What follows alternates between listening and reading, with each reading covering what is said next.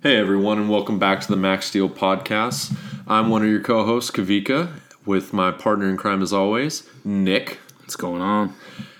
We've been recording every week since we started this podcast. It's been quite amazing. Very consistent with it. I'm pretty sure that we haven't missed a beat, and we've never been off air, even though it may have been for the last couple months. And I'm going to blame you. It's literally all your fault why we haven't recorded. I'll take the responsibility. You're doing all this work, you're doing all this school, and it's really fucking us up, Nick. And I can't have it. I ask you to record every week, and you just keep saying no to me, and I can't stand it anymore. Just keep putting it in the back, you know? No, the truth is, Nick's been fantastic, but he's also been doing outside work. You've been on other podcasts, you've been writing a lot, and that's been great because your material's been fantastic. The last piece you did on De'Aaron Fox, I literally was my favorite. The fact that you were able to, you did the percentage of when he drives to the lane, right? Yeah. Like how many times, like what his percentage of driving to the lane and making it was. Mm-hmm.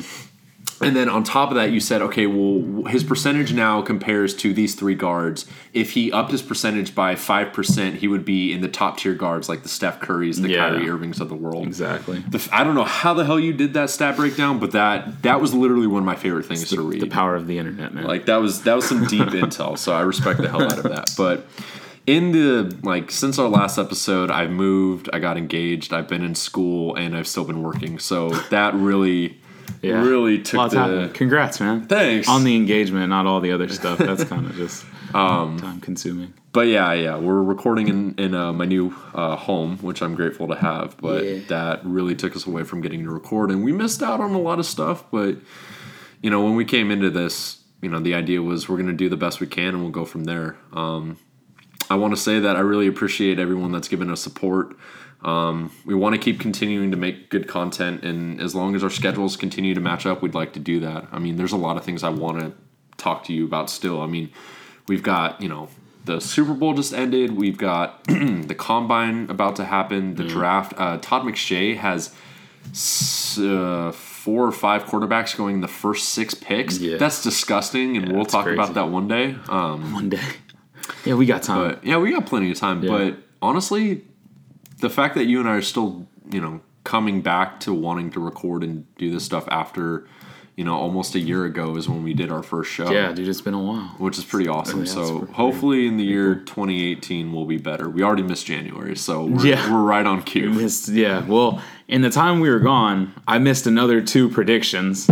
I picked the Super Bowl wrong, and I picked the national championship wrong. So I'm right where I need to be. I've missed everything. Did I choose the national championship correct? Did I choose Alabama? I don't think you did. I can't remember. I think you did. No, you did. I did because, Tua, that game was crazy. That was nuts. And because it's so late, essentially the conversation we had was Nick Saban has a ton of balls to pull out his starting quarterback and throw in a freshman to start the second half, and essentially he won them the game. Yeah, so it's crazy. I mean, that's what you get to do when you're Nick Saban, essentially. Yeah, it's nuts. But crazy, really off topic really quick. Alabama had the 6th ranked recruiting class this year. They weren't number 1 for the first time in forever. Georgia got the number 1. Yeah, I was going to say Georgia. Class. I saw a lot of people today putting on that hat. ASU had 36. There you go. Not too bad for I didn't look at San Jose State. Edwards' first class. Yeah, San Jose State probably got a couple 2-star recruits. Their class was better than Fresno State. I'll tell you that. Really? Yeah, rival. Wow, that's crazy. 24/7 Sports. I was gonna say I would say most people don't want to live in Fresno. I mean, Fresno State had a hell of a season. They were great. Shouts to you, Fonzo. But actually, he doesn't even care about Fresno. He says it all the time. So forget him. Can't say that. He's got a job there. Yeah, but he doesn't get to all of a sudden be like, yeah, Fresno State. So no, he doesn't get that credit. He's Arizona State. That's what he said. That's true. So, but yeah, San Jose State. That's cool, man. I mean, we need a lot. We were pretty awful this year. I appreciate that. We need a lot. Yeah, we were pretty awful this year. It's okay. It's so hot. No, don't worry about that. But yeah, man. I mean, it was the first year for a new head coach, and a lot of kinks needed to be worked out. We didn't really improve much as the season went on, so that kind of sucks. Our defense was pretty awful. Offense, we still don't have a quarterback of the future yet. But in time. It's cool. Yeah, we'll see, man. We're young. We're young cats. So, talking about the Super Bowl, you and I both predicted the Super Bowl incorrectly. not only did I predict the Patriots to win, but I predicted it to be very low scoring. Yeah. I predicted the under. I had the opposite. I had, 31 Pats, 21 Eagles. And I only said that because, honestly, it's hard to have faith in Nick Foles just because, he don't get me wrong. The end of the season, he performed well. Even in the playoffs, he performed well. He torched the Vikings. By all means, he had every right to say, I am good enough to be here. But, every time in the Super Bowl, you always talk about Bill Belichick's coaching. Yeah. And you always say, when it comes to the Super Bowl, he throws different looks at a quarterback, especially young quarterbacks, and he's able to tear them apart and get the W, basically. With that said, Nick Foles, he went 28 for 43, 373 yards, 3 touchdowns and 1 interception. And honestly, that one interception isn't even his fault. That interception was a fluke. Yeah, definitely. It was like the heavens sent that directly into the Patriots' hand because that was insane. Alshon Jeffrey, he tips it and then he tries to grab at it and he swats it directly into the hands of the opponent. It was something you won't see very often. I gotta say though that Super Bowl was very entertaining to watch. Yeah, definitely. A lot of offense, not so much on the defense side. Yeah, no. Except the strip fumble at the end. Yeah. But a lot of high offensive plays that made the game worth watching. And who would have thought that after a strip fumble, with 2 minutes left in the game, Tom Brady still has a chance. I feel like I feel like everybody should think that because that's the way this stuff works out. It's just the way it happened. First off, when the Eagles didn't get that freaking 2-point conversion, you even text me. It's over, Patriots.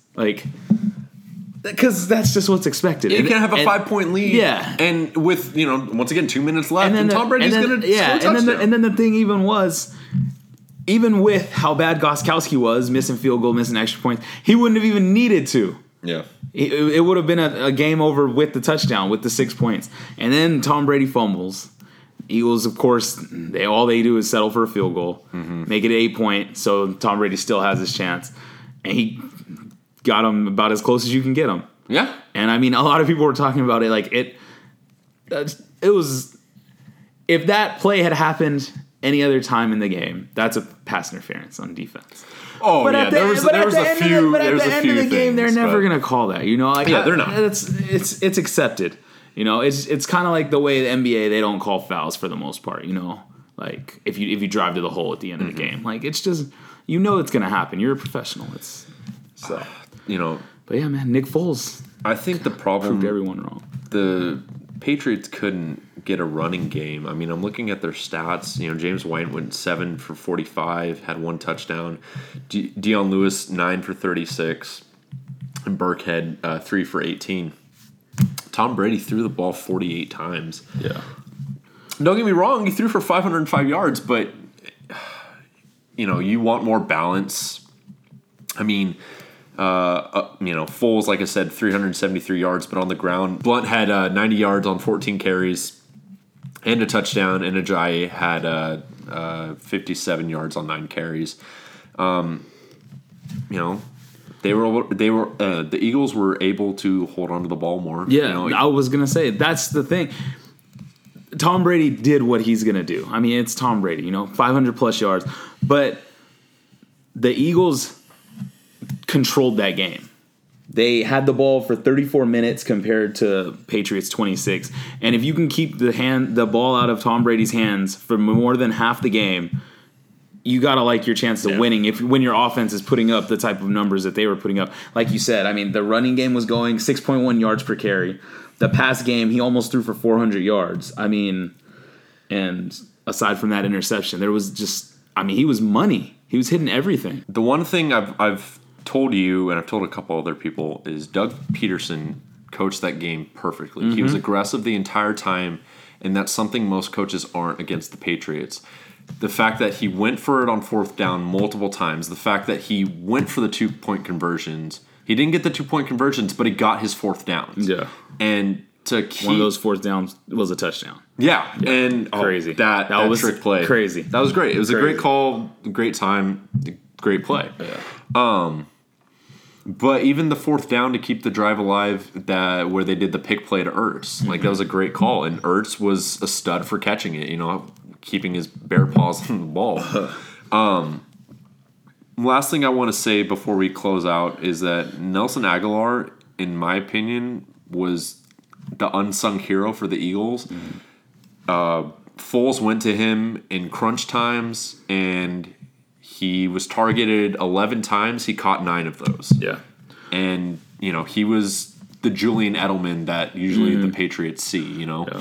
I mean, as someone that had Aguilar on his fantasy team, oh my god, that was the so type. rough. That was the type of season he had, though. Yeah, he was either really up or really down. Yeah. So I mean, it fit the narrative of him of the way he performed all season.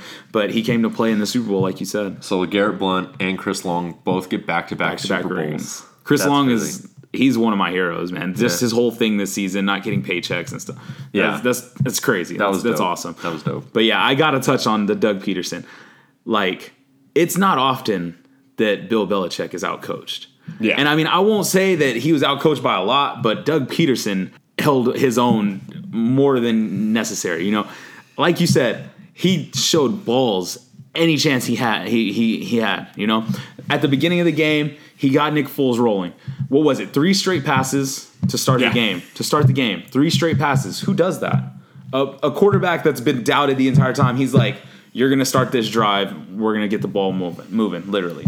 And, I mean, they didn't get in the end zone their first drive. They settled for a field goal. But that set the tone. They were going to come out. They were going to pass. They passed. I mean, you talk about the Patriots passing 49 times. They passed 44 times. Yeah, well. So.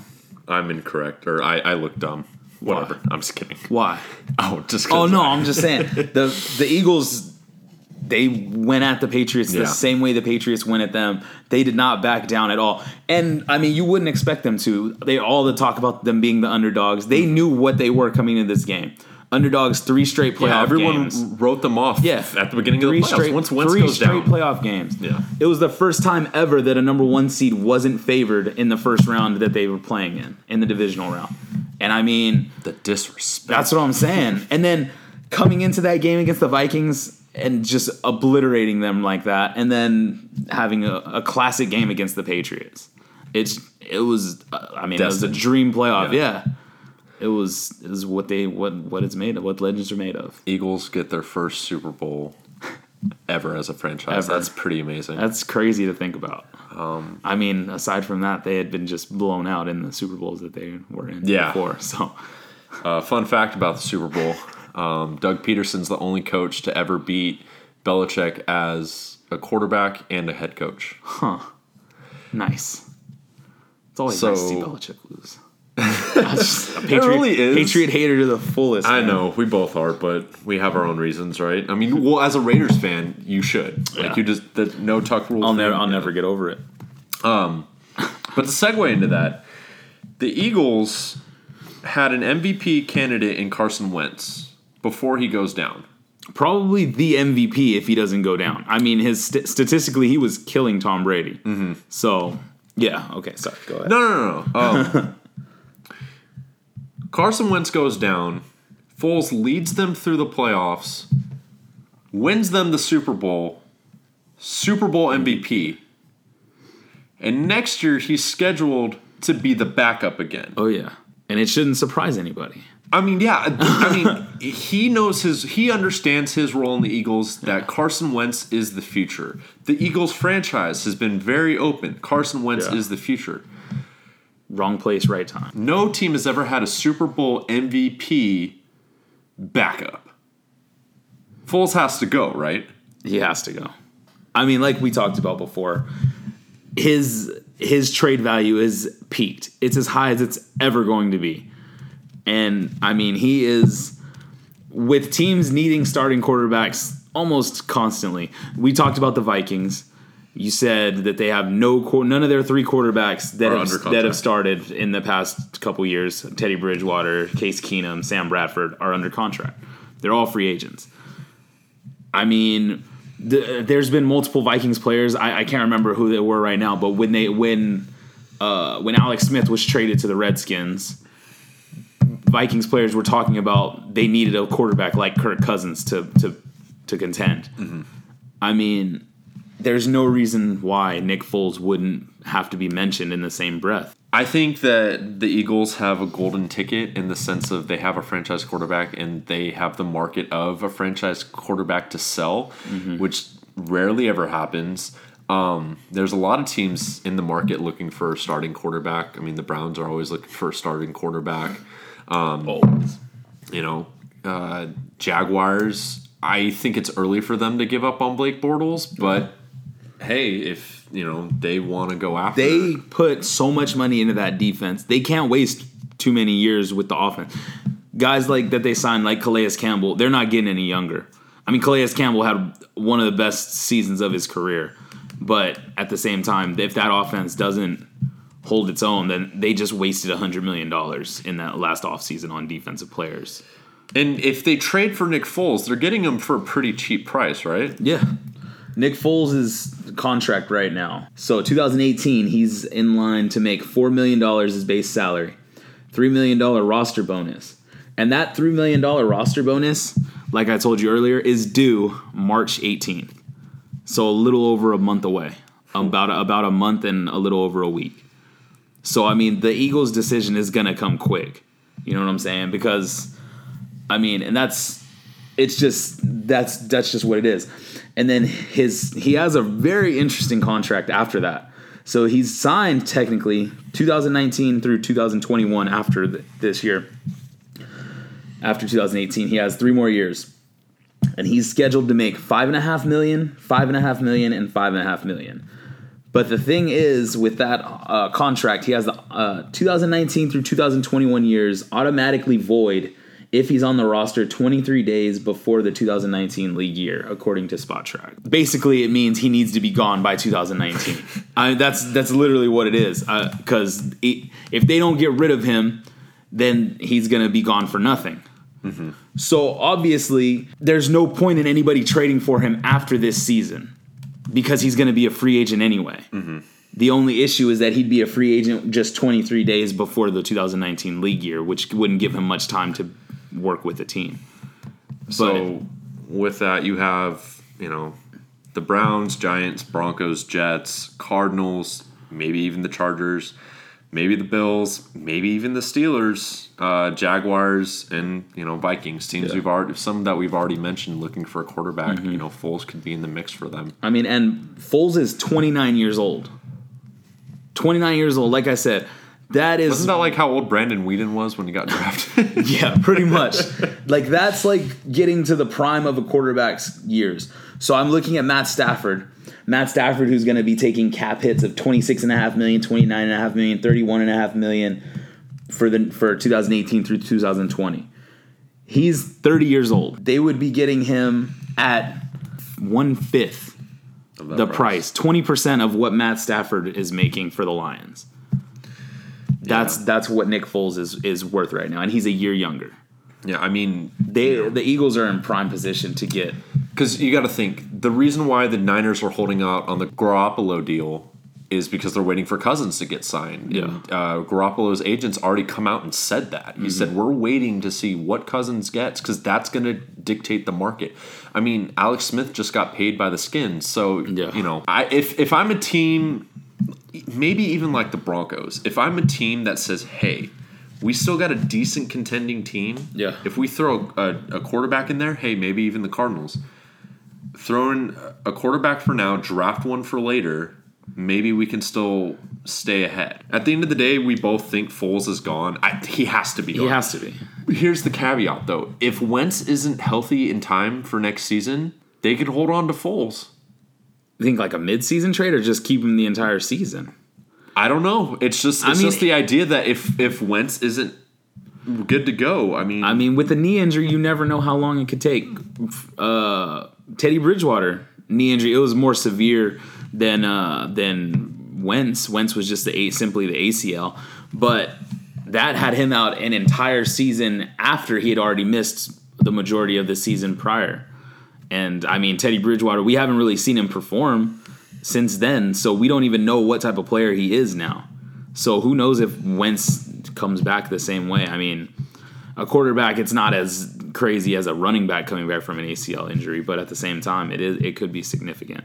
So you're right. Maybe the Eagles want to play it safe and hold on to him, but are they willing to risk giving up a couple draft picks to hold on to him for just one season, and then the next season he's basically gone? If I'm the Eagles, I trade him. I mean, I could probably eat up $3 million if I'm the Eagles, but to get a better deal. Yeah. And then at the same time, I'm not sure that contract, like I said, I'm not sure if it's void if he's only on the Eagles. It would have to be only void if he's on the Eagles, right? Mm-hmm. So if he plays next season, they could still trade him in the offseason going into the year after. So technically, he'd still be under control for 3 years. So who knows? Maybe they do want to check out how Wentz is next year and play it safe. But I still see him gone before next season. Either way, the Eagles are in a great spot. Yeah. It's just, they made the right moves last offseason to get a guy like Alshon Jeffrey, and look at where they are now. Mm-hmm. So, going back to the team, I was going to say, even the trade in the midseason to get Jay Ajayi, mean, they knew what they were going for. But to head back to the team that lost the Super Bowl, going into that game, it was reported that both the offensive coordinator and defensive coordinator for the Patriots were headed out for head coaching jobs, and that would be Josh McDaniels was rumored to go to the Colts, and Matt Patricia was rumored to head to the Lions. After the Super Bowl ends, the Lions announce Matt Patricia is going to be the head coach for the Lions, and the Colts report that Josh McDaniels is going to be the head coach for them as well. What ended up happening is Matt Patricia cut his hair, trimmed his beard, showed up to a press conference being introduced as Lions head coach. He's ready to make their city proud, as he stated in his press conference. He's coming in with a great team. They have a pretty decent offense, franchise quarterback. He's a defensive-minded coach. In the times that he spent as defensive coordinator for the Patriots, his defenses averaged throughout the season 19 points per game. That was second best next to the Seahawks. So clearly he knows how to run a very well defensive scheme with almost any players that he gets, because the Patriots don't always have star-studded defensive players, and so he's able to use what he has. I was saying Patricia fell into a circumstance that was, the Lions are a couple years removed from being a playoff team. Mm-hmm. So we've seen the potential that the Lions have. The Lions have always been a defensive-minded team. But their offense this year was 13th best in the league. Their offense per game. Last year it was 21st. So their offense significantly improved this year. And I've said it before, I'll say it again. That offense lives and dies with Matt Stafford. Mm-hmm. So at the end of the day, Matt Stafford is who they need. And that's it. Their defense, 8th in the league this year, total defense. Okay. And they're adding Matt Patricia to that. Like you said, one of the best defensive coordinators since he's been defensive coordinator, which I think it was 2012 when he started. So the Lions, I think Patricia fell into a place where he instantly can succeed. It's a risk because, like I said earlier, the Patriots were the only NFL team he's ever coached on. He's been there since I think it was 2004. So he's stepping out of his comfort zone finally. He's 43. He's still a really young coach, but he's stepping out of his comfort zone, and we'll see what happens. I think the Lions and him are a perfect fit. Yeah. He was under Belichick for so many years that it's kind of like if I were to coach under Greg Popovich or Phil Jackson, it's almost like you get a golden ticket saying, oh, you're head coach approved, basically. And that's a cool thing to have, it's a cool background to have. And yeah, I think Patricia's hopefully going to do great for the Lions. But to go to McDaniels, a lot different from what Patricia went through. Yeah. The day before Daniels was supposed to be announced, he calls up the GM for the Colts, says, I got some bad news. GM basically said, are you in or you out? And McDaniels chose to stay as offensive coordinator with the Patriots. which he would be turning down his second head coaching opportunity. He had one with the Broncos. Obviously, that's when he drafted Tim Tebow. We all know how that went. At least they beat the Steelers in that one playoff game. Tebow legacy. But it's interesting to hear that McDaniels stayed. You and I talked a lot about it, and we'll share that here. But essentially, from what ESPN reported, is two main things. Actually, three. One, the night before McDaniels was supposed to... I shouldn't say the night, but the day before McDaniels is supposed to be introduced as the Colts head coach, Robert Kraft basically, and probably their team, went to McDaniels and said, look, Bill is willing to... And Bill was probably in the room too. They basically said, hey, Bill's willing to teach you all of his ways if you stay. And it sounds like the promise was when Bill decides to retire, McDaniels continues the legacy as head coach for the Patriots. Which makes sense for reason number two. McDaniels has 3 kids, all varying in ages. For a coach, for a player, the idea to stay in one spot is huge because your family gets to grow up in one school system, have the same friends, all of that jazz. Something you and I can't relate to because we don't have families yet, but it's the idea of that, in the world of sports, you can be moving almost every year depending on what type of athlete or coach you are, that having that stability is huge. And then the third reason, which I think is kind of funny, Adam Schefter reported that Robert Kraft basically said, fuck the Colts because of Deflategate. Yeah. And I think that's hilarious. Wow. And the Colts GM today, I don't know his name, so I apologize, but they basically said the rivalry's back on, which I think is funny because the Colts kind of suck. Yeah, the Colts are awful. But basically, you were telling me maybe the idea of coaching, being the head coach for the Colts, wasn't that great of an opportunity because Andrew Luck has health issues. He is technically a franchise quarterback, but once again, health issues. You kind of don't know what you're getting yourself into. Yeah. I mean, and the pieces around Andrew Luck are just as questionable as his health concerns. Frank Gore's a stud. Back off. For another 6 games, he'll be good. Hey, he's been way better than I ever expected him to be after he left the Niners. I will say that. He's been a consistent ass running back. Absolutely. But still, they don't have any true young talent that you can build around, like, to that extent. Like, when you talk about Andrew Luck, obviously when he's at his best, he is, a primetime quarterback. But like I said, Josh McDaniels already was a head coach. We already talked about that. He started out great with the Broncos, started out 6-0, I believe, and then went on to lose 17 of his next 22 games, I think. So he finished with a record of 11-17 as a head coach for the Broncos. I mentioned right off the bat that this could be one of those same Romeo Crennel situations. Romeo Crennel coached for the Browns for 4 years, had one good season with the Browns. I think they went 10-6. But he had 3 really bad seasons. He had a 6-win season, a 4-win season, a 10-win season, and then a 4-win season, and then he was gone. So a 24-40 total record. Then he goes in and has a few years as an assistant coach. Then he gets a second shot, Kansas City, 2011, 2012. Kansas City, 2011, 2-1. He comes in as interim. Then 2012, he goes 2-14. And that is the end of Romeo Crennel's head coaching career and will be the end of his head coaching career. Everybody was already talking about how he's an assistant head coach right now with the Texans and defensive specialist, and Mike Vrabel goes and gets a head coaching job. Mike Vrabel was the defensive coordinator technically. Romeo Crennel's old. Let's face it. He's an old mind, but he still is he's still coaching with a playoff team in the Texans. But he's getting passed by, like I said, Mike Vrabel. Mike Vrabel got his head coaching gig. So the way I look at it is Josh McDaniels could possibly be seeing this shot as being a head coach as his last.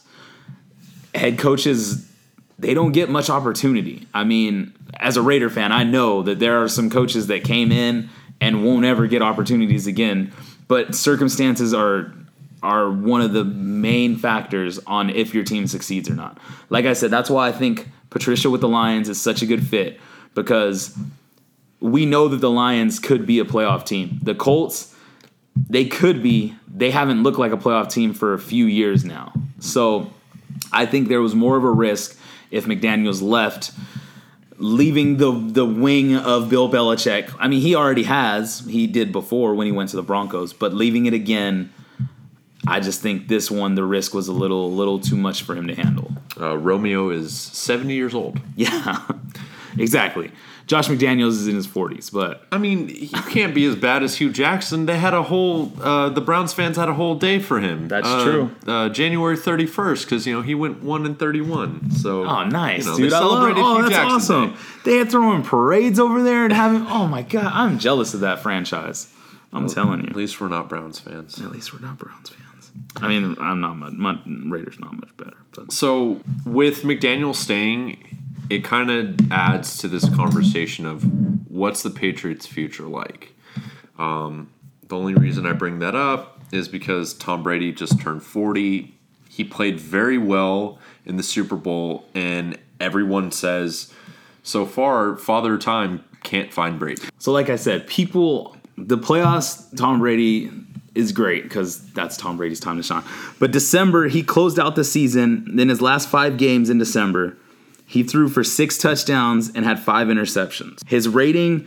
His highest rating was 106 in those 5 games. For one game, he was 106. Aside from that, he was 87.6, 82.4, 82, and 59.5 were his quarterback rating. He's still Tom Brady, but that kind of signified a little bit of him wearing down as the long 16-week NFL season goes on. And it's got to make you think, like I said, his playoffs, he came to play. I can't take that away from him.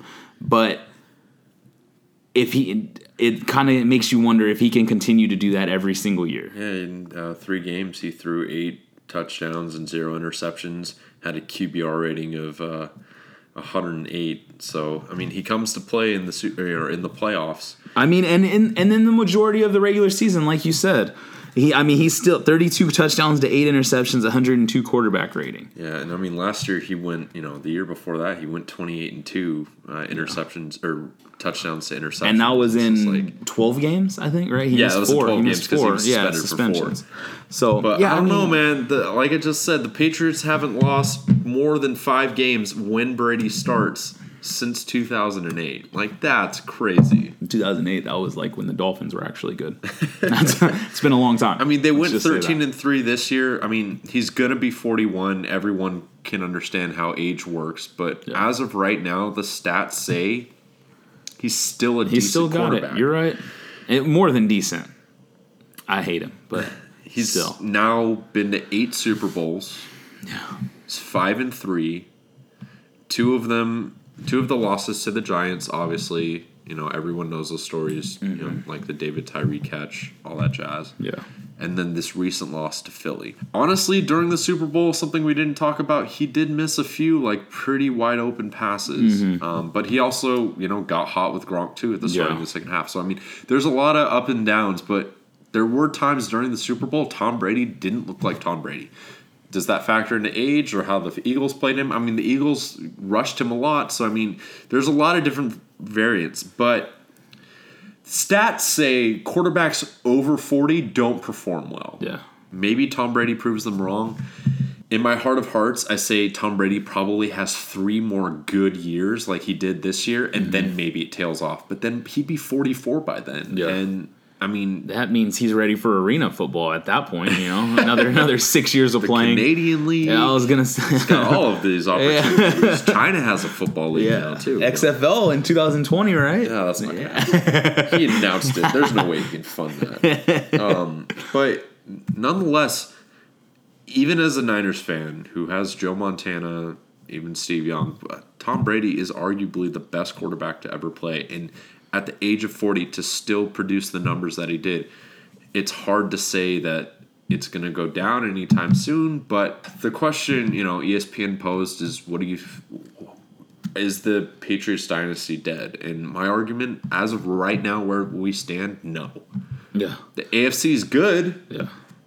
But the Patriots are better. They're, the Spurs of the NFL. Yeah, I mean, especially when it comes to their division. I mean, Yeah. the AFC East is the Patriots division. I mean, obviously, right now, as they have Bill Belichick and Tom Brady together, their dynasty is not done until one of those guys leaves.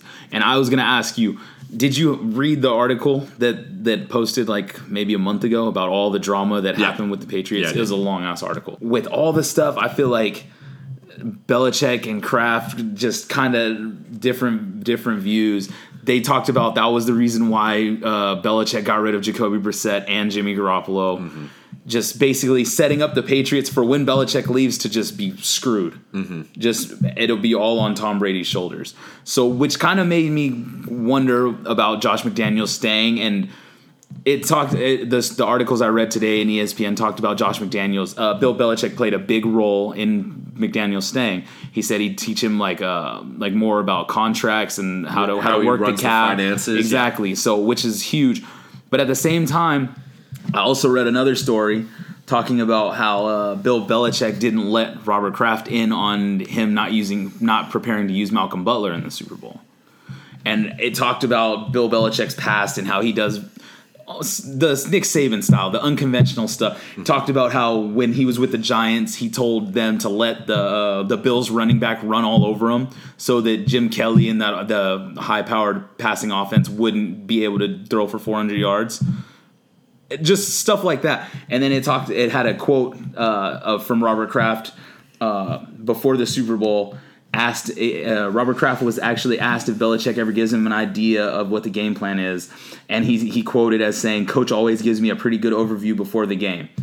But this CBS story says that even Kraft was surprised that Malcolm Butler Kraft wasn't informed that Belichick was going to bench Malcolm Butler. So it makes you start wondering. It makes me wonder and hope, because, like I said, Patriot hater, glorified. It makes you wonder if the tension between them is too much to handle. And after losing a Super Bowl, obviously it's not like losing in the first round of the playoffs. But when it comes to the Patriots, losing in the Super Bowl isn't something that they really accept. I've read a couple of things that Patriots fans have said, and honestly, Patriots fans are to the point where if they don't make it to the Super Bowl, it's a failed season. Yeah. And what type of world can you live in like that? And 8 Super Bowls since 2000.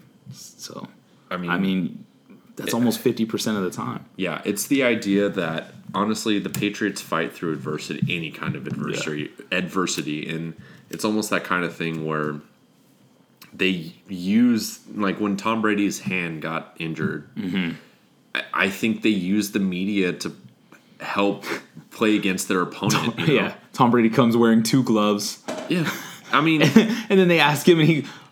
Sometimes I wear gloves to press conferences. They're all about mind games, man. They're all about mind. And of course it is. They have the hood. He's a freaking.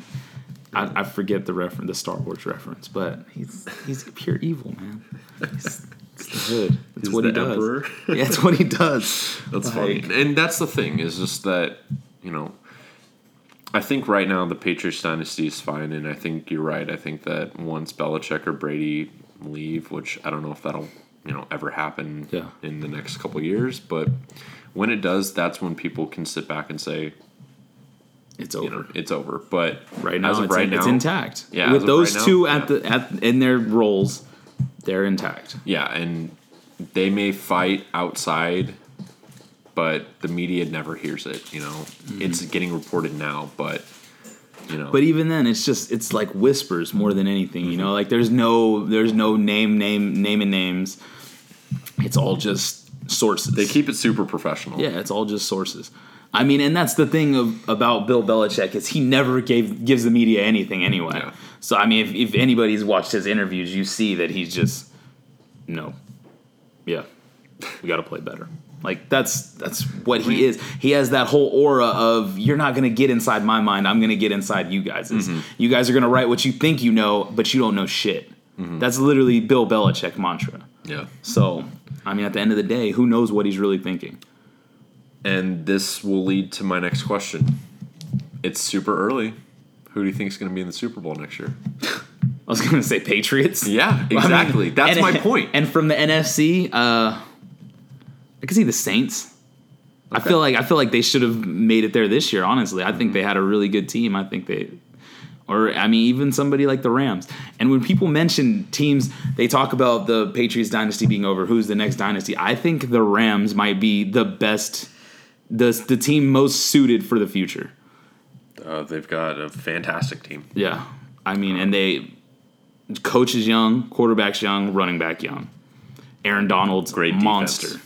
And defensive MVP? They're set. Yeah, they're for the most part they've set themselves up to Absolutely. be consistently good for the next 10 years, especially in the downturn for the Seahawks and the Cardinals. I mean, the Niners are going to sign Garoppolo to a huge deal. We'll find out if it's worth it. He only played a couple games with the Niners this year, so we'll see. But when I asked that question of who's going to be in the Super Bowl next year, it's hard to not say the Patriots. I can't think of everything we just said. You look at it and you go, oh. Aside from the year when Tom Brady got hurt, there hasn't been a year when if somebody asked me that, I didn't say that the Patriots are more than likely going to be in the Super Bowl for the AFC.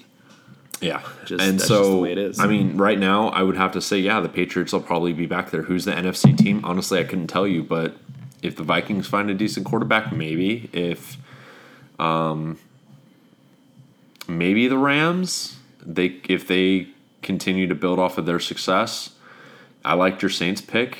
If the Vikings actually decide on who's their quarterback's going to be, maybe. But that's why it's crazy to think that after everything the media is saying, it's hard not to say the Patriots will be back again. Mm-hmm. So I would probably put my money on the fact that Tom Brady and Belichick probably win another Super Bowl. I wouldn't be surprised. Not at all. I hate them. So during this wonderful time of Super Bowl, national championship for college football, we get the NBA still going on. The Kings scored 9 points in the first quarter against the Bulls, but hey, they still won. I was going to say, did they win, Kavika? They still won, but 9 points in the first quarter, that's ridiculous.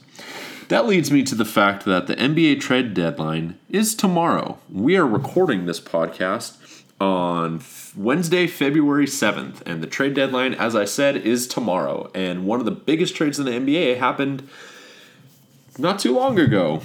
That was Blake Griffin of the Clippers heading to Detroit. Tobias Harris, Boban Marjanovic, Avery Bradley, a 2018 protected, I believe it's the 1st through 4th pick.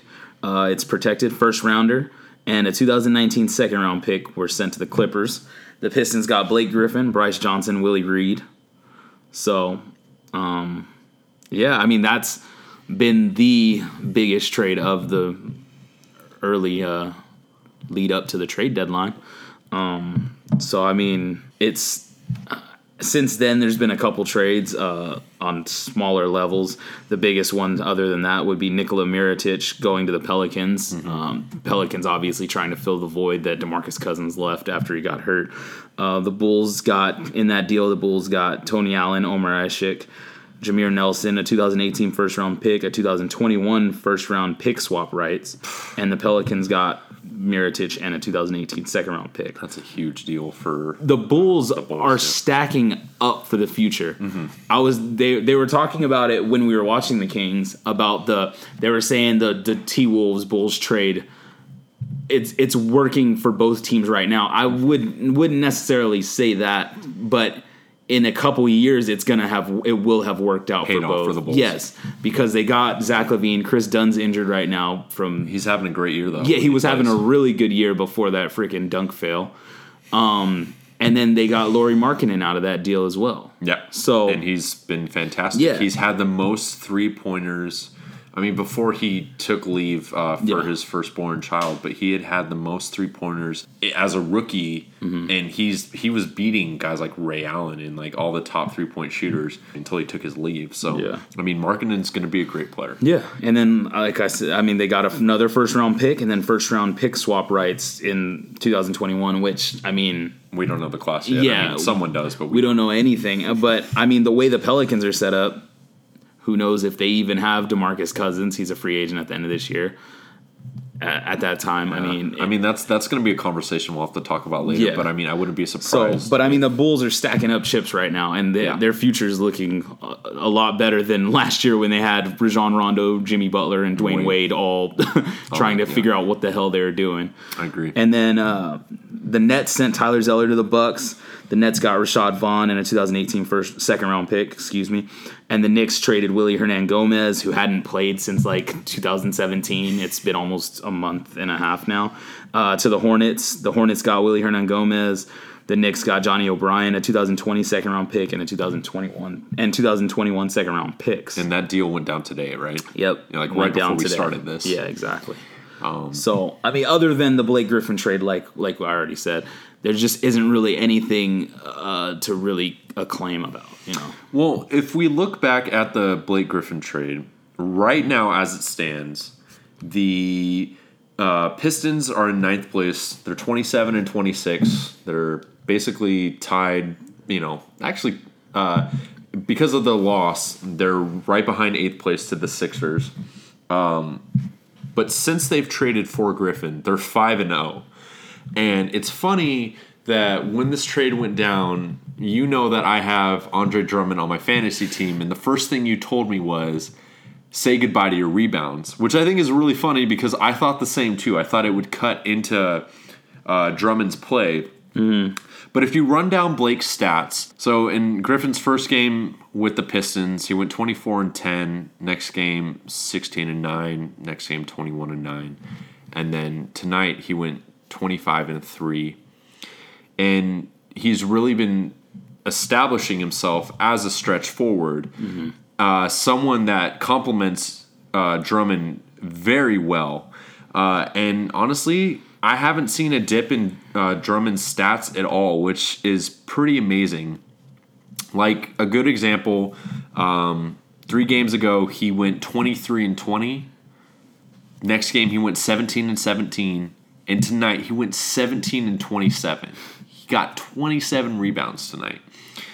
I think that the Blake Griffin deal for the Pistons, other than the finances that they took on a 5-year, $171 million contract. Mm-hmm. As of right now, being in 9th place, this deal turned the tides for them to be not only a decent playoff contending team, they actually have a chance to make it through multiple rounds of the playoffs, which obviously the Pistons haven't got to experience in a long time. They're in a new arena. The Pistons making this deal told their fans, we're in it now. We're ready to win. And they've got the talent to do it. Drummond deserves to experience a winning team. He's went from being one of the worst free throw shooters in the NBA to a not so bad one. I think he's up 30 points in his percentage, which is quote unquote not so bad anymore. That's a really crappy way to put it, but that's the best way I could do it. I've got to watch the Pistons' last 2 games, and Griffin looks like he's having a blast out there. And it looks like when they get Reggie Jackson back, the Pistons are going to be a force again. And I mean, even more than they are now. And that's awesome to see. And Blake Griffin deserves it too. I mean, he committed to the Clippers this past year. He signed that huge deal with them and under the guise and the promise that he was going to be their franchise guy. And they dealt him. Yeah. And whether, we want to point it out or not, it's the fact that, owners see it as this is a great business move for us. And for Blake, he lived in LA since he got drafted, and now he's in Detroit. I mean, I'm sure he's happy to be on a winning team, but it's like you up and moved his life in a matter of a call. And so I'm happy for Blake. I think that the Pistons are going to be dirty. And I think that it's almost similar to the Pelicans, right, with Davis and Cousins. But I don't think they complement each other as well as Drummond and Griffin do. Mm-hmm. And you can just see it in their, their play. 2-3 nights ago, Griffin had 3 threes. He's got a good jumper, and, he's doing everything as a big that Drummond can't. And vice versa, Drummond's doing everything that Blake's not the best at. One of them being rebounding. Drummond's always been a stud when it comes down to grabbing the ball off the glass. And so, essentially, what I'm trying to say is that the fact that Detroit was able to nail this deal down, I wouldn't sleep on Detroit going into the playoffs. Yeah. I mean, they're definitely going to make it now. I was going to say, so this is what I'm going to say. This is just really early. The Pistons' next 4 games. First of all, Friday is going to be interesting. The Clippers face the Pistons. That's a wash. In Detroit, yeah. Then the Pistons play on the road against the Hawks. Hawks are hopeless. Then the Pistons come back home on Monday and play the Pelicans. Pelicans not in the best spot right now. Then the Pistons play the Hawks again at home. Then they have the Celtics. The Pistons are at home against the Celtics, which is a tough game. But then they go on the road and face the Hornets. So their next, Their next 6 games, they could easily go 5-1. Yeah. I mean, the Celtics, if they beat the Celtics, they could easily go 6-0. Mm-hmm. I mean, other than that, I don't see them really losing. They might lose to the Hawks just because of the whole you guys play each other 2 times in a short period of time. They usually split it. I say that because I'm looking at the standings in the East, and the Pistons are 11 games out of first. The Cavaliers, who are the 3rd seed, are 7 games out of first. 4 games separates the 3 seed from the 9 seed in the East. The Pistons jump if they can jump into the 6th seed. They're back 2 games from the Pacers right now. They can jump into the 6th seed in 2 weeks, easy, if not 1 week. And they haven't lost since they got. That's what I'm saying. So. And their schedule right now lines up for some easy games if they continue to play the way they are. So, I mean, we could see the Pistons. Like I said, I wouldn't be surprised if the Pistons are in the 7th seed before All-Star break. Mm-hmm. If I'm a Detroit fan, I'm super happy. That's all I can. Yeah. That's the best way I can put it. Yeah. I mean, you have owners in a franchise showing you that they're giving it back to their fans, and so good for them. Speaking of the Pistons making some deals, you brought up the fact that they might be looking at a deal with the Kings, maybe. That's pretty much my thought process. Oh, your thought process. Yeah, okay. They're looking for a shooter. Mm-hmm. For a shooter because they lost Tobias Harris, because they lost Avery Bradley. The Kings have a bunch of veteran players that they're open to trading. George Hill being the main player that's been garnering most of the attention from the Cavaliers, and now they're saying that there's rumors that the Nuggets are interested in him as well. Also the Rockets. We'll talk about that in a minute. But then the Kings also have players like Vince Carter, who's become a sharpshooter towards the end of his career. No, I mean, we've always talked about it, the way he was able to change his career. Yeah, I mean, himself he realized he wasn't going to have that bounce forever, and he's slid in perfectly.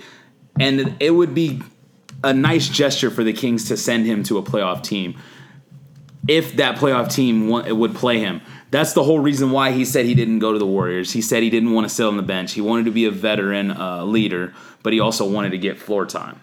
So Carter's shooting 36, essentially 37% from behind the 3. That's pretty standard. So, I mean, looking at a player like that, and he wouldn't give him too many minutes. He'd probably play under 20, but he'd be a decent role player for them. Yeah, I mean, he's getting about that same amount for the Kings. Yeah. And, he's averaging 2 threes a game. Mm-hmm. So, yeah, I mean, I don't think you're wrong. I should say 2.6 3-point attempts. He's averaging about 1 per game. But, I mean, he's also in a different role with the Kings. He's not like a spot shooter particularly, but, I mean, he could easily be one for a team like. He could easily be an 8th player for a playoff team right now. 8th, 9th player off the bench, I mean, like, a good example is in 2012, 2013, he was, with Dallas, he kind of was in that role of being a spot shooter and averaging 4.93 attempts, and he was hitting 2. So it's almost he was shooting 40%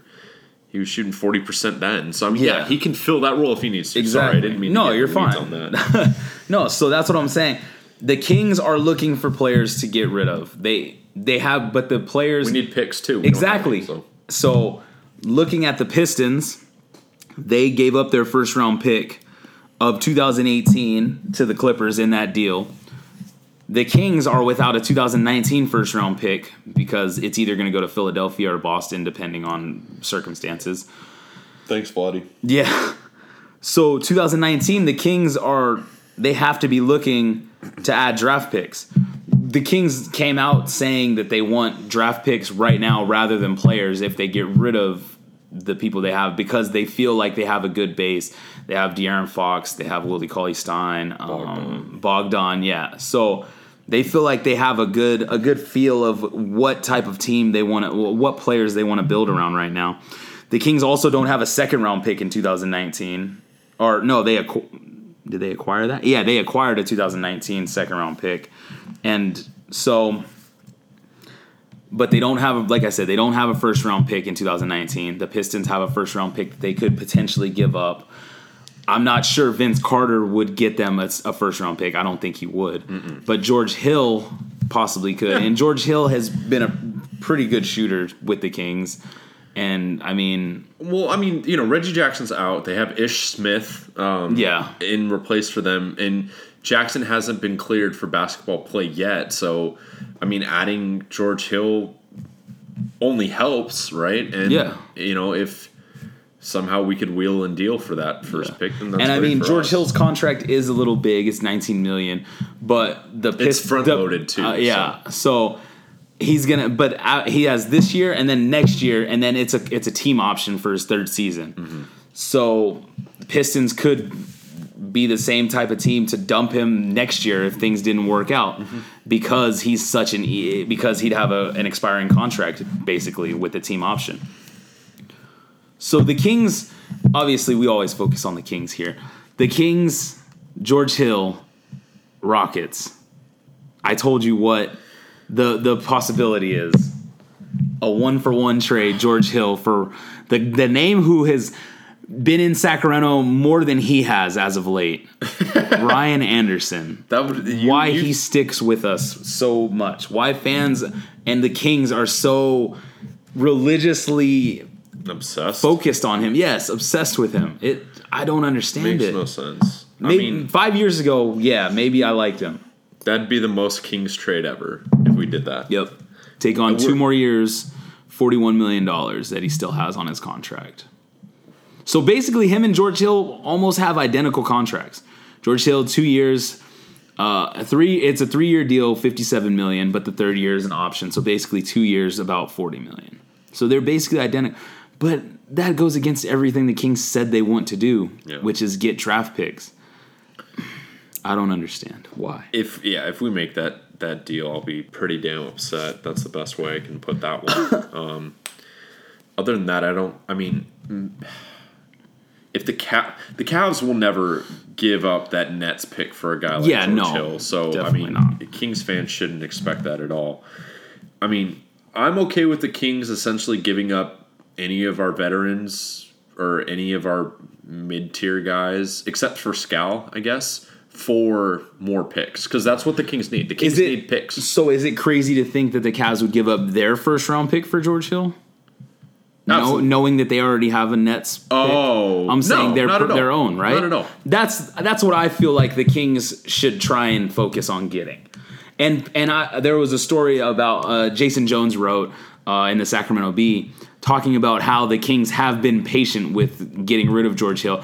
George Hill has come out and said multiple times that this isn't what he signed up for, basically saying that the once the focus went on making the youth better, he kind of was like, well, where does that leave me? That type of thing, So it's interesting that the Kings aren't more of a rush to get rid of George Hill. Yeah. But, he's been a true pro. He's come in. He had a really good game against the Bulls. He's been a pro. So, but he has come out multiple times talking about questioning the belief in Sacramento, the structure. So, if he doesn't want to be here, then, he has the right to, I'm okay with trading him. I like him as a player. I think he's good. But, and he serves a purpose for, teaching De'Aaron and whatnot, but hey, if we get rid of him, then it opens the door for Fox and Mason, and there'll be a lot of struggle. But hey, Dennis Smith Jr. is proving you can be a fantastic starting point guard in the NBA. Even Lonzo Ball. And if the Kings make a deal, hopefully it's not for Ryan Anderson. That's what I'm going to put it. If we deal George Hill, as long as we get a good pick in return, maybe a few, great. I actually, when you brought up the fact that we could trade to the Pistons to try to land one of their picks, that was a great idea. And hopefully maybe something similar to that happens. There's just no guarantee, you know? Mm-hmm. But the problem with the deadline is there's a lot of rumors and not so much movement. Yeah. I mean, the Cavs have been rumored to get essentially everybody. Yeah, DeAndre Jordan thrown around, but nothing. Like there hasn't been any type of. I mean, what helps is the fact that they have that Nets pick, but it's like it doesn't sound like they're willing to deal with it. If they were, it would probably open up a lot more doors for them. You know, you and I talked about it. They've been on a somewhat losing skid as of late, but tonight they beat the Timberwolves. Since the new year, they're 7-11. They beat the Timberwolves 140-138. LeBron had a triple-double, 37, 15 assists, 10 rebounds. So Father Time hasn't caught up to him yet either. But, clearly there's something going on with the Cavs that is no longer just within the locker room. It's very apparent on the court, especially when they're getting blown out and losing to teams like the Magic. Mm-hmm. There was that whole thing about Kevin Love getting the rebound and then like bending down to give it to Thomas. And, Thomas has come out and said, they can't handle adversity. They don't play like a team. They don't trust each other. And LeBron basically said, I'm committed to this team for this year. I'm not going to give up. Mm-hmm. Keywords, I should say, this year, not just the entire future, which has kind of pigeonholed the Cavs in making a deal because essentially if they can't get a commitment from LeBron, why would they deal what they have? And it's like that's where it kind of having the best player in the world kind of sucks because he can't, commit, which makes it really frustrating. Yeah. I had something to add to that too. Oh, all right. Yeah. So I just read literally, it was either tonight, yesterday night or this morning, excuse me, that I read a Bleacher Report story saying that LeBron James had cursed at Cavaliers executives during that same meeting when it got heated when the Cavs players were questioning Kevin Love actually being sick or whatever, that when he missed games. So according to the Athletics, Jason Lloyd, it says that James cursed towards at least 2 team executives during the late January team meeting in which players questioned the legitimacy of Kevin Love's own. Jason Lloyd mentioned that the Cavaliers executives have kind of been doing stuff behind LeBron James' back, not exactly asking him for permission, which, I mean, they're the ones that make the deal at the end of the day. But when you talk about LeBron hasn't said he's going to stay. He hasn't come out and given them like much to work with.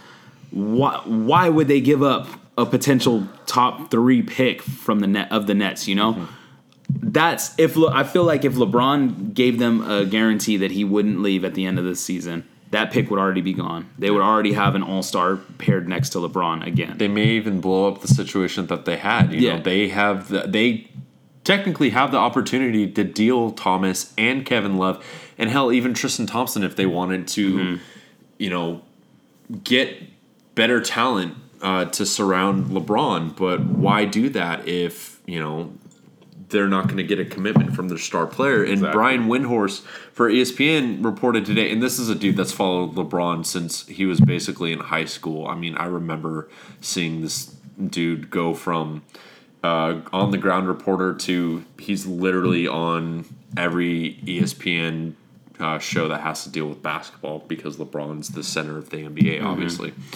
Windhorst basically said if the Cavs don't make a deal before the deadline, that is a plane ticket out of Cleveland for LeBron. Maybe we'll have the conversation tonight. I'll leave that up to you and I. Maybe we have it later about where we think LeBron's going to land. But right now, if I'm Cleveland, you are in 3rd place. You have an upset team, and LeBron essentially, as much as he likes to think he is, the joke is he's the coach, player, coach, and GM, right? He's a Jackie Moon. I think you have to trade Thomas or Love. Mm-hmm. If I want to do what I can to keep LeBron, I don't really care about building around Kevin Love, so I might as well deal him. And Jesus Christ, they should get rid of Tristan Thompson, but they're not going to because he has no market value. He's getting paid way too much to suck. 5.8 points per game, 6 rebounds in 20.3 minutes. Yeah, that's season. Just, and he's making $20 million. Yeah, that's pretty pathetic. So with that said, I mean, if I'm the Cavs, I don't know who I go after. I don't even know if I make that first pick available, but at least I say Kevin Love is available, Isaiah Thomas is available, because clearly they're not meshing well together. And honestly, Kevin Love really hasn't ever meshed well with LeBron, and because he's never gotten to shine like he did when he was with Minnesota. So it's like, Isaiah's a point guard. Keep him, fine. Let him go back to his shooting ways. Clearly, there was a rumor that the players are, his teammates are upset with his shot choice. And it's like, well, he's always had a crazy shot choice. Yeah, they knew they had to know what they were getting into. Yeah, offensive power, for the Celtics. Like, he was the one who moved the ball.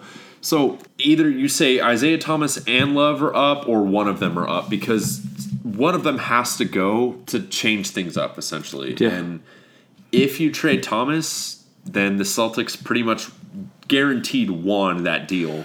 But if you trade Love, then see what you can get.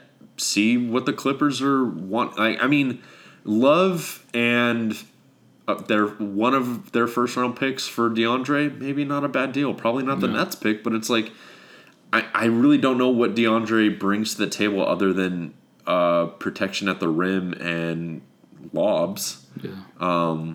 But clearly Kevin Love isn't doing it for you, and he just broke his hand, so I guess, he's not on the...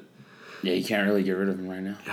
And the thing is about the Cavs Sorry for that entire rant about that, because I guess that doesn't make any sense. The thing is about the Cavs is that they've never really been the type to go addition by subtraction. Mm-hmm. They've always been the type to just add on to what they already have and then make it work, That's been their whole thing with LeBron. Is it goes back to when he was there the first time, and they were trying to add all these players that were, basically bums. They were players that had been past their peak, and that was one of the things that ultimately led him to leaving is the fact that he didn't receive any help. They were sending him players like Anton Jameson that he just didn't have much left, Yeah.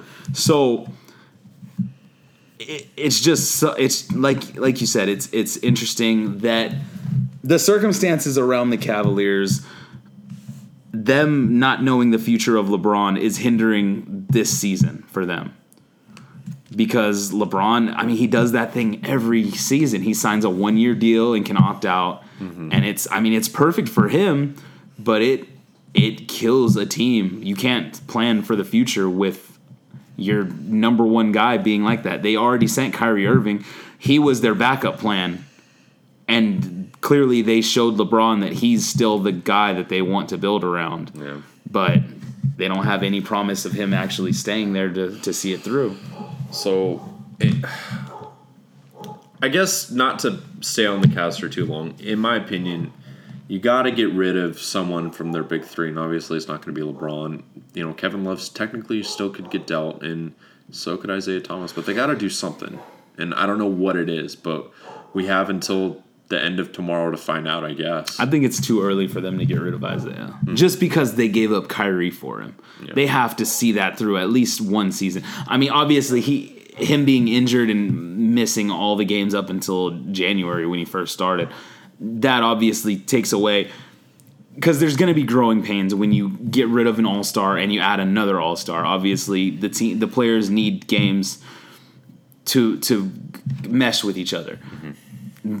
This was an issue because Thomas missed the first 30-plus games of the season. So he's getting that time to mesh when the Cavaliers are already like, we don't really have time for this. We need you guys to be good together already. It needs to work. Like, there just isn't really anything else for them to do. So one of the biggest trade names this year is actually a former King and Tyreek Evans. He's been rumored for a lot of different teams, and he's played a lot because there's been a lot of injuries in Memphis, but he's played really well. I mean, he's been a huge pickup in fantasy. He's averaging a lot of time, averaging a lot of points. Really changed his career too, going to a different team, getting a new scenery. And one of the points that, you've always said is, it's almost like the Kings kind of missed out. Yeah, so, I mean, it's funny. I'm looking at Tyreek's stats. He's playing 31 minutes per game, averaging 19.5 points, 5 rebounds, and 5 assists. Half a point under that 25-5 that Kings fans were going so crazy about when he was a rookie, and I was one of them. But I mean, looking back at it, Tyreke Evans, he came back he was with the Kings last year after the trade with the Pelicans when we gave up DeMarcus Cousins. So he was just kind of a sort of a throw-in.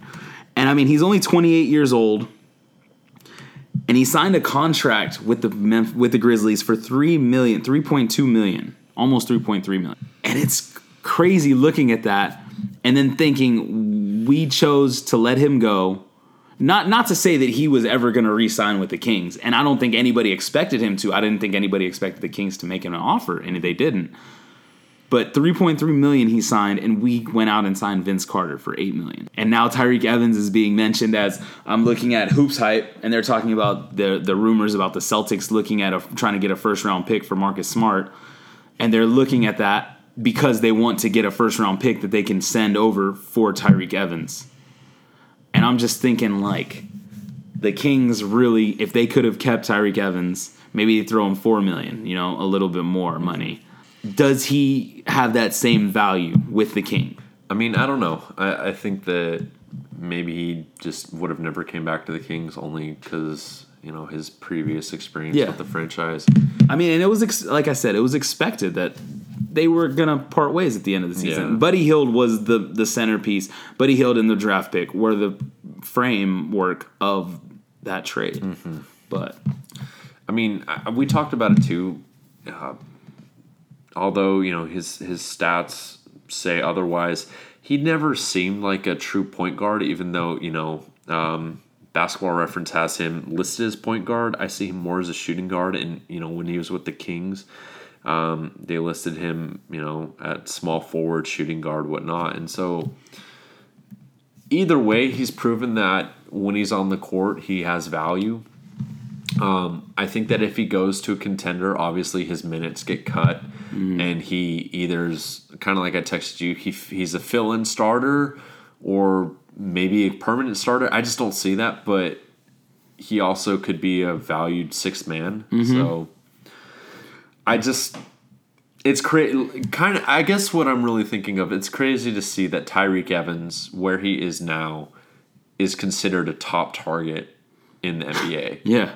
Rumored with a bunch of different teams, like from the Cavs to the Nuggets to whoever you want to name. He's been rumored with them. Celtics.